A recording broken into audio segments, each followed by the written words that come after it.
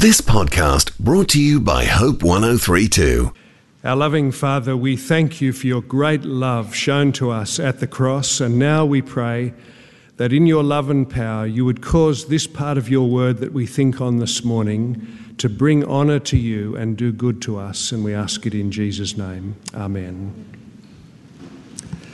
This is our fourth Sunday looking at one verse in the New Testament, but the verse that we're looking at has four mighty words. The verse is Romans chapter 8 and verse 30, and the four words are predestined, we looked at a few weeks ago, called, a couple of weeks ago, justified last week, and today the subject of being glorified. The message of today is that the believer in the Lord Jesus will one day be glorified. I want you to give your mind to this morning because we're talking about a huge subject, something which is going to last for a very long time. That is, if the Bible's telling the truth, there's going to come a time where you and I are enjoying and experiencing what it means to be glorified. And these four words, they really must impact us. Don't get me wrong, I'm not yelling at you to go and be impacted by them. I'm saying, if you've been predestined, well, you've been changed. If you've been called by God and your life turned around so you follow Jesus, you're not the same person. If you've been justified, you've been washed of sin and robed in the righteousness of Christ, as we would sing, and you now stand before God clean, fit. And if you're going to be glorified, that is an absolutely huge and magnificent future for you. Now, I'll give you a feeble illustration. This is the best that I could come up with. I want you to imagine a waitress working in one of the restaurants in Sydney. She's sweeping the floors. She gets a phone call. She suddenly realises that one of the customers over the last weeks or months has been watching her. And now he's called her. And she answers the phone and he explains who he is. He's a film producer. He's the most famous film producer in the world. And he's asking her to come for an audition. And he's going to use the wardrobe department to get her ready for a part in a film. And he wants her to be in Vienna in 2 weeks' time for a huge budget film. Now, you can't not be impacted by that. As you're on the phone or as you're thinking about what's just happened, you have to say to yourself, how long was that guy watching me? Why did he pick me? And what was that phone call like? And am I really in his cast? And am I going to Vienna in 2 weeks' time? Everything's affected or impacted. Now multiply that by 1 billion times and you come to the gospel. Is it possible that the God of the universe would have picked you, noticed you, arrested you from before the foundation of the world, and then called you, turned your heart, either transformed you or made you realise the faith, and now, of course, brings you to the point of believing? So you put your faith in Jesus and he justifies you and you find yourself washed and clean before God, and then he makes this promise that you will be glorified. And you've got to scratch your head at this point and say, that has totally impacted my life. Now, non-Christians never really grasp what has happened to a Christian. That's why non-Christians report when people get converted and they say, so-and-so has found God, so-and-so has found religion, as though they just made a little decision. But of course, the Bible tells us that God has found us. Christians also fall into the trap every now and again of missing the significance of what's happened to them. You may find yourself thinking, gee, did I just choose this Christianity? Did I make a mistake? Is it just my upbringing? Am I deluded? And then you go back to the Bible and you find a verse like Romans chapter 8, verse 30 that tells you that God, before the foundation of the world, predestined you and then called you and then justified you and will glorify you.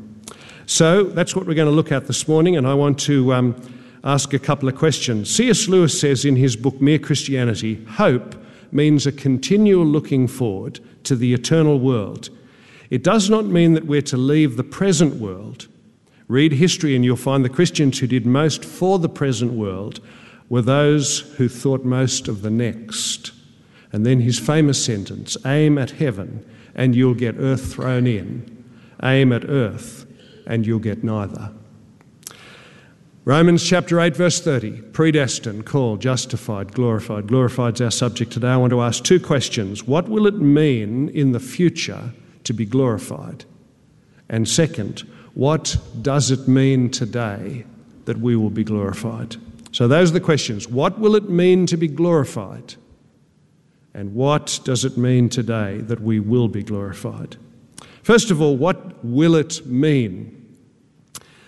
Now, this is a very difficult thing for me to do this morning, because if you think that I can describe heaven to you, you must think again, and I must think again, because I once gave a series of talks at Katoomba at the summer school in the evening on the subject of hope. And I got to the fifth and the last, which was to be hope realised. And I attempted for half an hour to speak on the subject of heaven, and it was absolutely pitiful. My words could not capture really anything to excite those who are present. It was a real anticlimax, sadly, to the series.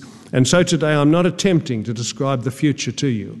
I just want to provoke you to think about the future. I've not been to the future, but I'm just going to take up some of the strands of what the Bible says.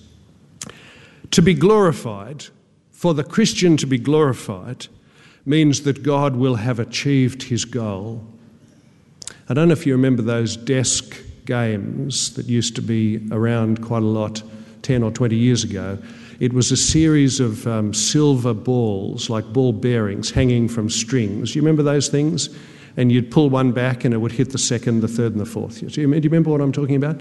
Now, if there are 4 steel balls hanging in Romans 8:30 that God predestines, it then strikes the next and the call takes place. It strikes the next and the justification takes place. It strikes the next and the glorification takes place. God, you see, effortlessly finishes the sequence. He achieves what he started.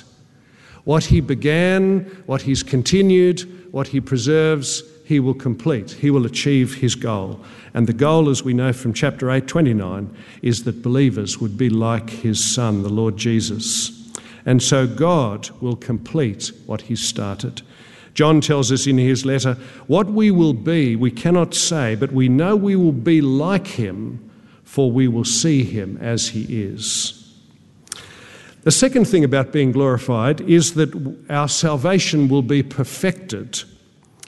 For a long time, believers have been free of the penalty of sin because Jesus died and took the penalty away. And for a long time, believers have been free from the controlling power of sin so that it's not totally dominated us. But there's going to come a day where we will be free from the very presence of sin. And there's a lot of believers who can't wait for that. When all the traces of sin will be gone from the human heart and all the traces of sin will be gone from the environment in which we live. I remember interviewing Clifford Warren when he turned 70, one of the saintly members of our church some years ago. And I said to him in the interview, what are you looking forward to now that you're 70? And he said, immediately thinking of heaven, I'm looking forward to not having a sinful nature. It seemed a surprising thing to say at the time.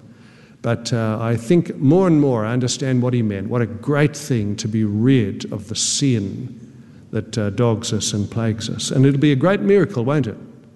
To find that we have been perfected in holiness by God. Not that we suddenly have the status of the Lord Jesus, but we have the character of the Lord Jesus. And so the family that we've been brought into, we suddenly have fitness, real fitness for the family. Some have wondered why the apostle doesn't talk about sanctification in this verse. You see, it says predestined, called, justified, and then you'd expect it to say sanctified, made like the Lord Jesus, and then glorified. But F.F. Bruce, in his little commentary, very helpfully says that sanctification is really this perfection begun, and glorification is really the perfection completed. So they're really saying the same things. One is the start and one is the finish, and therefore there's probably no need except to say that God will finish the process of making us like the Lord Jesus. Glorification also means, thirdly, that we'll be resurrected. There will be a new body to go with the new Christian life that we have. We'll be safely brought through death. We'll be safely brought through judgment. Just as Noah and his family sailed safely through the flood in the ark, the believer will sail through the judgment in the Lord Jesus. And we'll find ourselves with a new body in a new creation.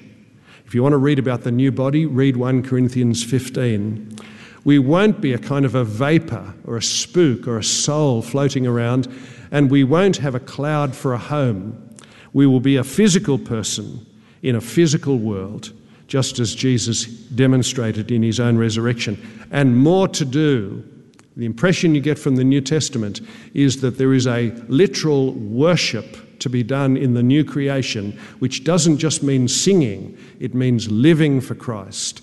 And the parables that talk about the return of the master, handing over the rewards for those who've been faithful with a few things to do more things, gives the impression that there will be great stimulus in the new creation. We mustn't fall for the cartoons that we're given of heaven. They are terrible, more like hell, really, aren't they, those cartoons? And the glorification which is to come also means that there will be more grace to be enjoyed. We've received grace to believe, we receive grace every day, and there'll be more grace when we see the Lord Jesus. It will unfold incredible dimensions of grace still to be revealed. Now, this is very special because we gave God no glory by nature. Romans chapter 1, we would not give him glory. And now we discover through the Lord Jesus that he is going to give us glory.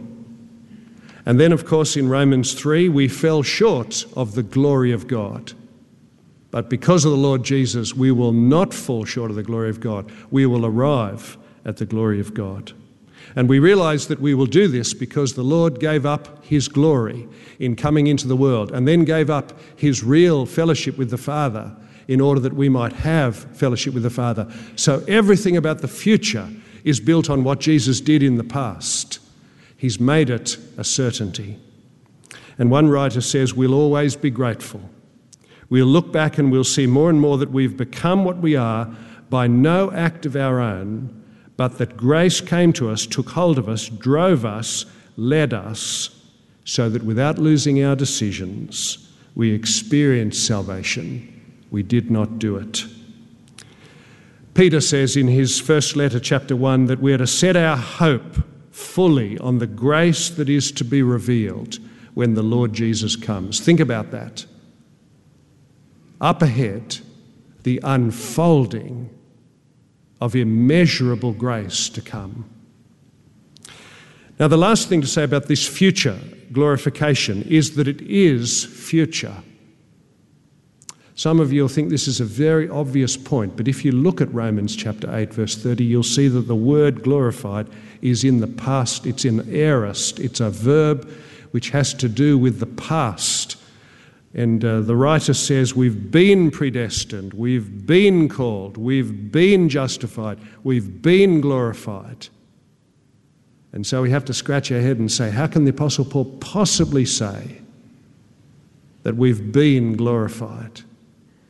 And there's only two possibilities. One is that we've arrived and this is it, and we're now perfect. And I've met you and I know that's not true. And you've met me and you know that's not true. And the other possibility is that the Apostle Paul is speaking from the perspective of God's effective purposes, and he is speaking in the language of certainty. And that's what he's doing. He's speaking with the language of guarantee. In the present, says the apostle, we have lowly bodies, fading and weakening, but then we will have glorified bodies. In the present, we experience suffering, Romans 8, but in the future, it will be glory without sufferings. Now the creation is in bondage, Romans 8, then it will be free.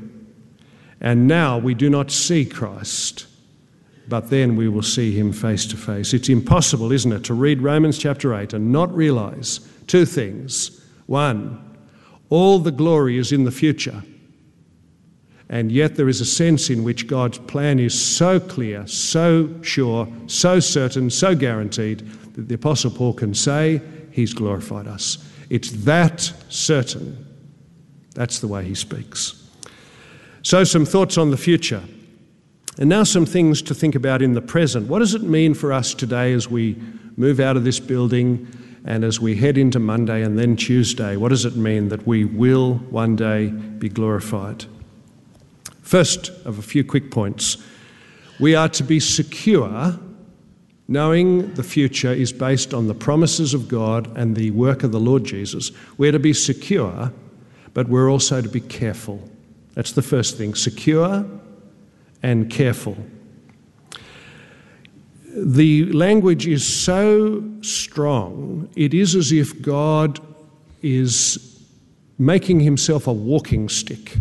He sees a branch on a tree, he picks it, he cleans it, he varnishes it, it's done.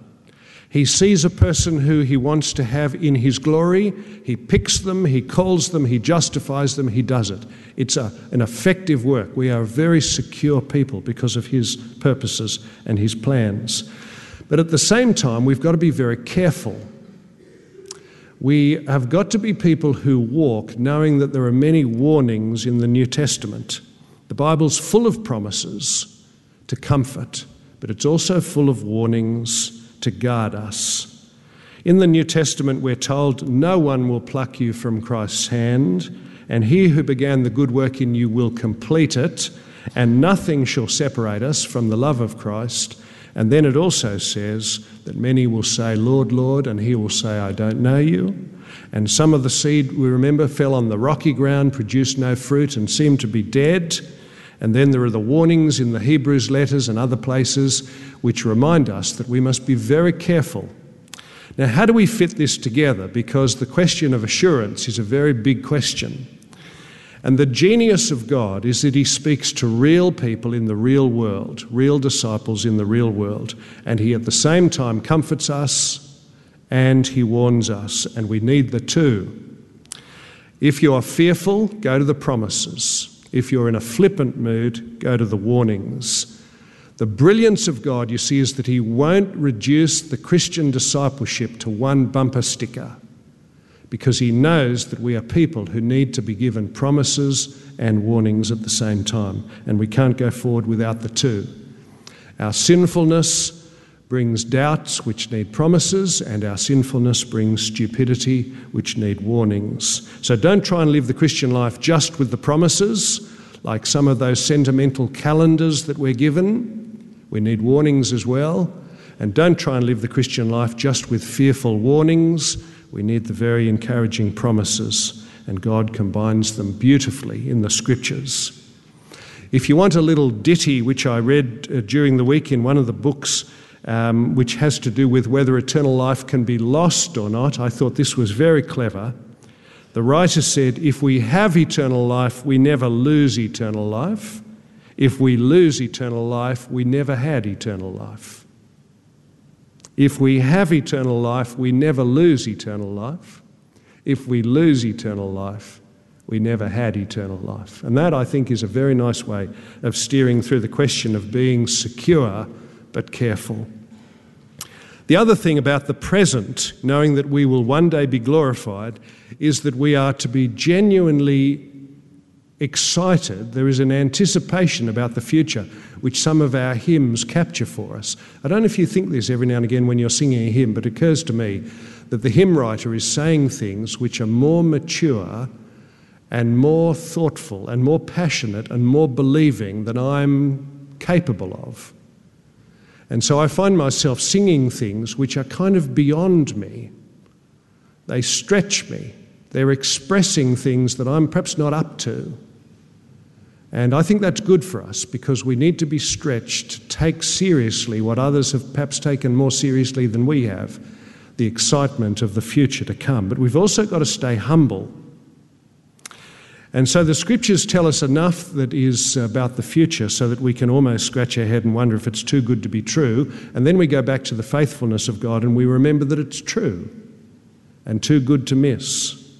That we'll one day be in the presence of Christ. We will see Christ face to face. It's not certain that you will die. Christ may come. It's not certain that you'll pay your taxes this year. But what is absolutely certain is that you'll be face to face with the Lord Jesus. And for the believer, that will be the most wonderful moment in eternity. To suddenly find yourself face to face with your Saviour and your King, the person who loves you more than anyone else and gives you a welcome which is going to be breathtaking. And don't forget that if you're thinking about heaven, Christ is central. It's a very helpful question to ask whether heaven for you can be heaven and Jesus is not there. If your ideas of heaven have to do with people and perfection, but not Jesus, go back to the New Testament. He's central to heaven. He's the light, the lamp of heaven. He's the reason that all the enemies and dangers are removed, and he's the reason that all the blessings and the good things are present. He's the key to heaven. And many writers have tried to capture the excitement of what it will be to be face to face with the Lord Jesus. One of the old creeds, which came in 1561 from Belgium, says, "The faithful shall be crowned with glory and honour. The Son of God will confess their names before God. All tears shall be wiped away, and their cause, which is now condemned, will be known to be the cause of the Son of God. And for a gracious reward, the Lord will cause them to possess such a glory as never entered the heart of man to conceive." Don't fall into the trap of thinking, this is on the humble side, that the world to come is going to be more of a vapour than the present world. It's a great mistake to think that we're going to move from a solid world to a sort of a mystical world. The Bible's very clear that God is a God of a physical body in the resurrection and a physical heaven and earth. And in many ways, we're going to move from a very fragile world to a very enduring and permanent world. And this new creation is going to be a renewed creation, just as you are perhaps a renewed person because Christ has entered your life. The creation is going to be renewed and purified and removed of all its impurities and all its traces of sin and made into a magnificent creation. And all your plans to go 1,000 places before you die and see 1,000 movies before you die and visit 1,000 paintings before you die and read 1,000 books before you die, forget it. Don't try it before you die. Do it all after you die. It's plenty of time to come. And don't import your weedy ideas of heaven into heaven because, if you think that endless praise means you're going to be singing forever in a pew, well, nothing could be worse. What could be worse than singing the same chorus for eternity? But of course, when the Bible talks about endless praise, it's praise without boredom. It's joy without tedium. And therefore, we must be very careful we don't arrogantly import into our views of heaven something which has more to do with our own distortions. The last thing is that glorification, which we are to live in the light of today, is to make us grateful and generous. What a thing it is to be part of God's plans at the expense of the Lord Jesus. What a thing it is. It's just incredible. And God has given his word on this. And the Lord Jesus has shed his blood on this.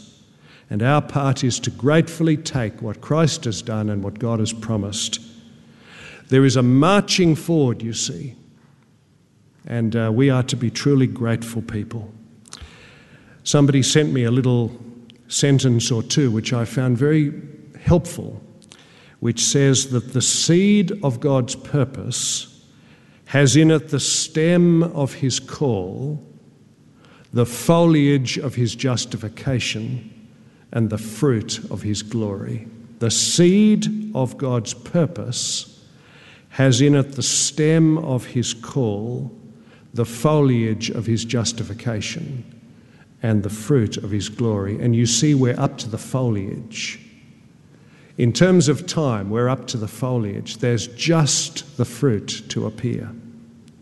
Now, don't keep this to yourself. We're to be grateful, but we're also to be generous. The world, as you know, is in free fall. Everybody is falling towards the judgment day.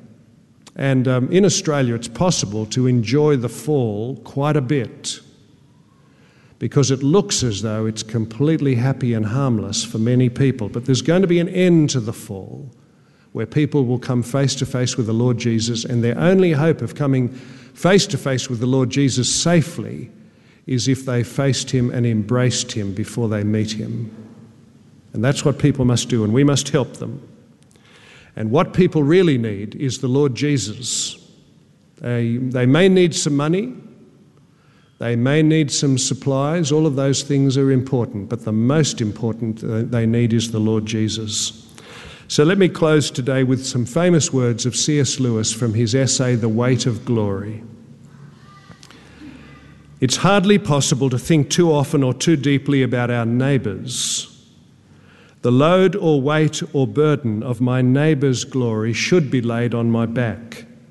It's a serious thing to live in a society of possible gods and goddesses, to remember that the dullest and most uninteresting person you can talk to may one day be a creature which, if you saw it now, you'd be strongly tempted to worship, or else a horror and a corruption such as you now meet, if at all, only in a nightmare. All day long, we're in some degree helping people to one or other of these destinations. So there are no ordinary people. You've never met a mere mortal. Nations, cultures, art, civilizations, these are mortal. And their life is to ours as the life of a gnat. But it is immortals whom we joke with, work with, marry, snub and exploit. Immortal horrors or everlasting splendours. We must remember, as we think about the work which God is doing, that predestining, calling, justifying and glorifying, which he has graciously, wonderfully given to believers, is a gift which he gladly gives to those yet to hear the call, enjoy the justification, and then the glorification. May God help us to be part of that process. Let's pray. Let's bow our heads.